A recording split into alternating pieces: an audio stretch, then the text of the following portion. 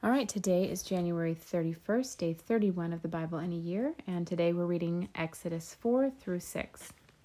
Exodus 4.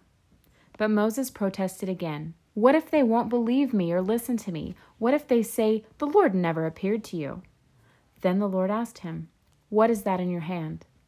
"A shepherd's staff," Moses replied. "Throw it down on the ground," the Lord told him. So Moses threw down the staff, and it turned into a snake. Moses jumped back.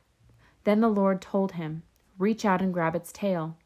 So Moses reached out and grabbed it, and it turned back into a shepherd's staff in his hand.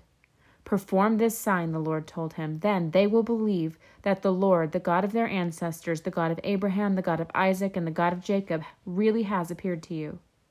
Then the Lord said to Moses, "Now put your hand inside your cloak." So Moses put his hand inside his cloak, and when he took it out again, his hand was white as snow with a severe skin disease. "Now put your hand back into your cloak," the Lord said. So Moses put his hand back in, and when he took it out again, it was as healthy as the rest of his body. Then the Lord said to Moses, "If they do not believe you and are not convinced by the first miraculous sign, they will be convinced by the second. And if they don't believe you or listen to you even after these two signs, then take some water from the Nile River and pour it onto the dry ground. When you do, the water from the Nile will turn to blood on the ground." But Moses pleaded with the Lord, "Oh Lord, I'm not very good with words. I never have been, and I'm not now. Even though you have spoken to me, I get tongue-tied and my words get tangled." Then the Lord said to Moses, "Who makes a person's mouth? Who decides whether people speak or do not speak, hear or do not hear, see or do not see? Is it not I, the Lord? Now go. I will be with you as you speak, and I will instruct you in what to say." But Moses again pleaded, "Lord, please send anyone else." Then the Lord became angry with Moses. "All right," he said. "What about your brother Aaron the Levite? I know he speaks well, and look, he is on his way to meet you now. He will be delighted to see you. Talk to him and put the words in his mouth. I will be with both of you as you speak, and I will instruct you both in what to do. Aaron will be your spokesman to the people. He will be your mouthpiece, and you will stand in the place of God for him, telling him what to say. And take your shepherd's staff with you, and use it to perform the miraculous signs I have shown you." So Moses went back home to Jethro, his father-in-law. "Let me return to my relatives in Egypt," Moses said. "I don't even know if they are still alive." "Go in peace," Jethro replied. Before Moses left Midian, the Lord said to him, "Return to Egypt, for all those who wanted to kill you have died." So Moses took his wife and sons, put them on a donkey, and headed back to the land of Egypt. In his hand he carried the staff of God. And the Lord told Moses, "When you arrive back in Egypt, go to Pharaoh and perform all the miracles I have empowered you to do. But I will harden his heart, so he will refuse to let the people go. Then you will tell him, 'This is what the Lord says. Israel is my firstborn son. I commanded you, let my son go, so he can worship me. But since you have refused, I will now kill your firstborn son.'" On the way to Egypt, at a place where Moses and his family had stopped for the night, the Lord confronted him and was about to kill him. But Moses' wife Zipporah took a flint knife and circumcised her son. She touched his feet with the foreskin and said, "Now you are a bridegroom of blood to me." When she said a bridegroom of blood, she was referring to the circumcision. After that, the Lord left him alone. Now the Lord had said to Aaron, "Go out into the wilderness to meet Moses." So Aaron went and met Moses at the mountain of God, and he embraced him. Moses then told Aaron everything the Lord had commanded him to say, and he told him about the miraculous signs the Lord had commanded him to perform. Then Moses and Aaron returned to Egypt and called all the elders of Israel together. Aaron told them everything the Lord had told Moses, and Moses performed the miraculous signs as they watched. Then the people of Israel were convinced that the Lord had sent Moses and Aaron. When they heard that the Lord was concerned about them and had seen their misery, they bowed down and worshipped. Exodus 5. After this presentation to Israel's leaders, Moses and Aaron went and spoke to Pharaoh. They told him, "This is what the Lord, the God of Israel, says. Let my people go, so they may hold a festival in my honor in the wilderness." "Is that so?" retorted Pharaoh. "And who is the Lord? Why should I listen to him and let Israel go? I don't know the Lord, and I will not let Israel go." But Aaron and Moses persisted. "The God of the Hebrews has met with us," they declared. "So, let us take a 3-day journey into the wilderness so we can offer sacrifices to the Lord our God. If we don't, he will kill us with a plague or with the sword." Pharaoh replied, "Moses and Aaron, why are you distracting the people from their tasks? Get back to work. Look, there are many of your people in the land, and you are stopping them from their work."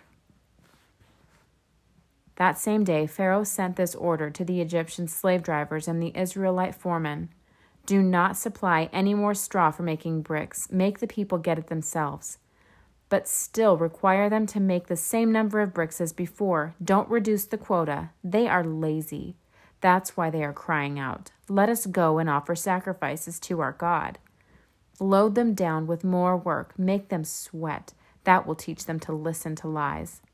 So the slave drivers and the foremen went out and told the people, "This is what Pharaoh says. I will not provide any more straw for you. Go and get it yourselves. Find it wherever you can, but you must produce just as many bricks as before."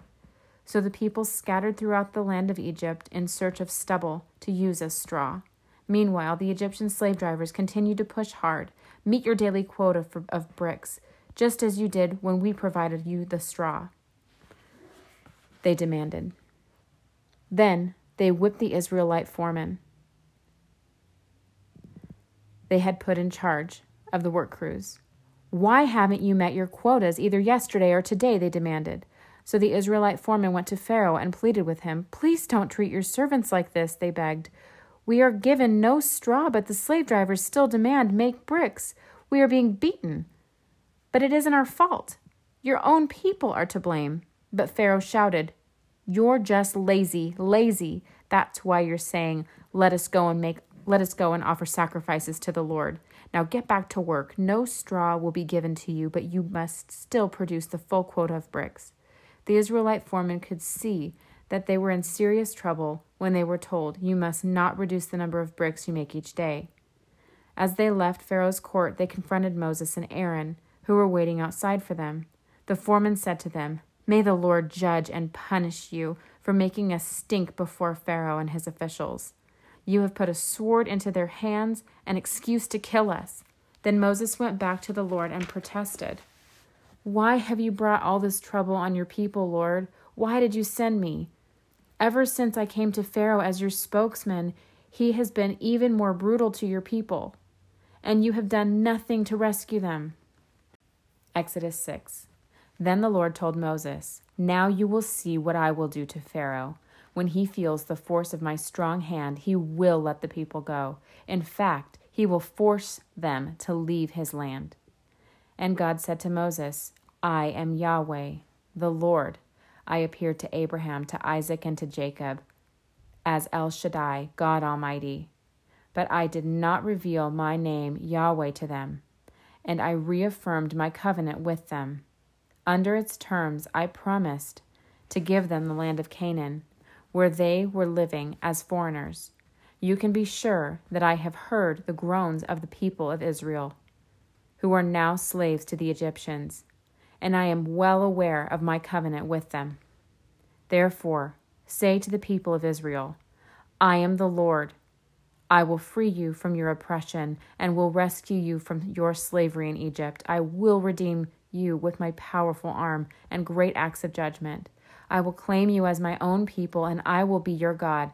Then you will know that I am the Lord your God, who have freed you from your oppression in Egypt.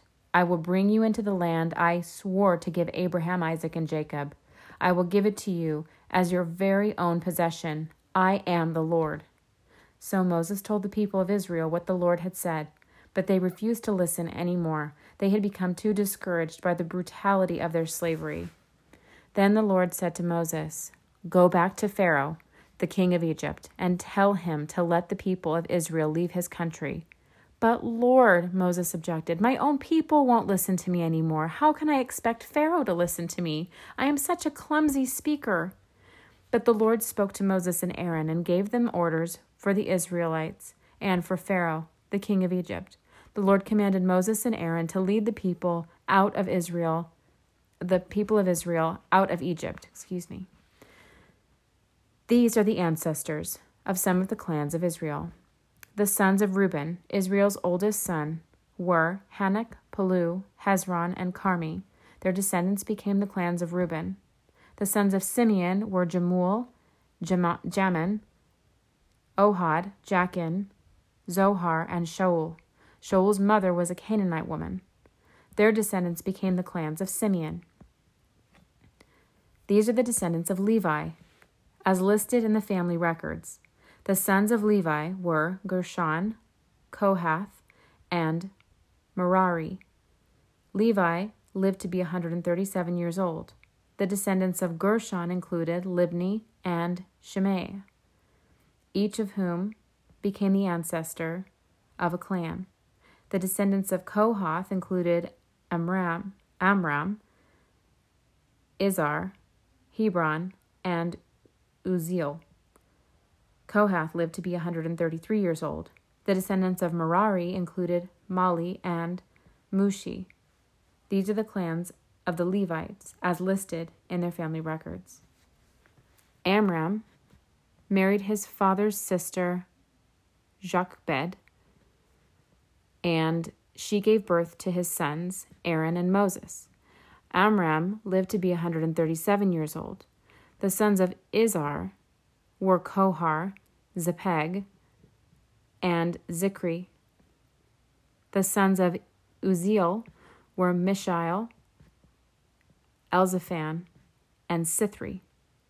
Aaron married Elisheba, the daughter of Aminadab and sister of Nahshon.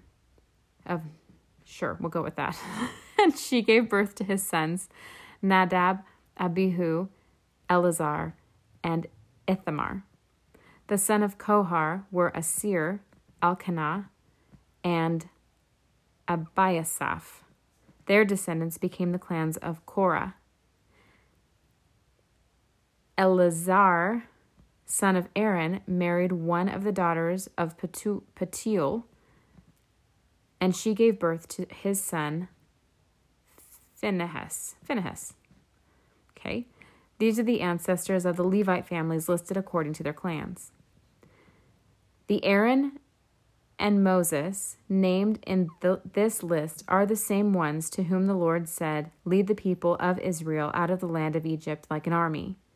It was Moses and Aaron who spoke to Pharaoh, the king of Egypt, about leading the people of Israel out of Egypt. When the Lord spoke to Moses in the land of Egypt, he said to him, "I am the Lord. Tell Pharaoh, the king of Egypt, everything I am telling you." But Moses argued with the Lord, saying, "I can't do it. I'm such a clumsy speaker. Why should Pharaoh listen to me?" Whew. That is the reading for today. I hope there's less names in tomorrow's reading.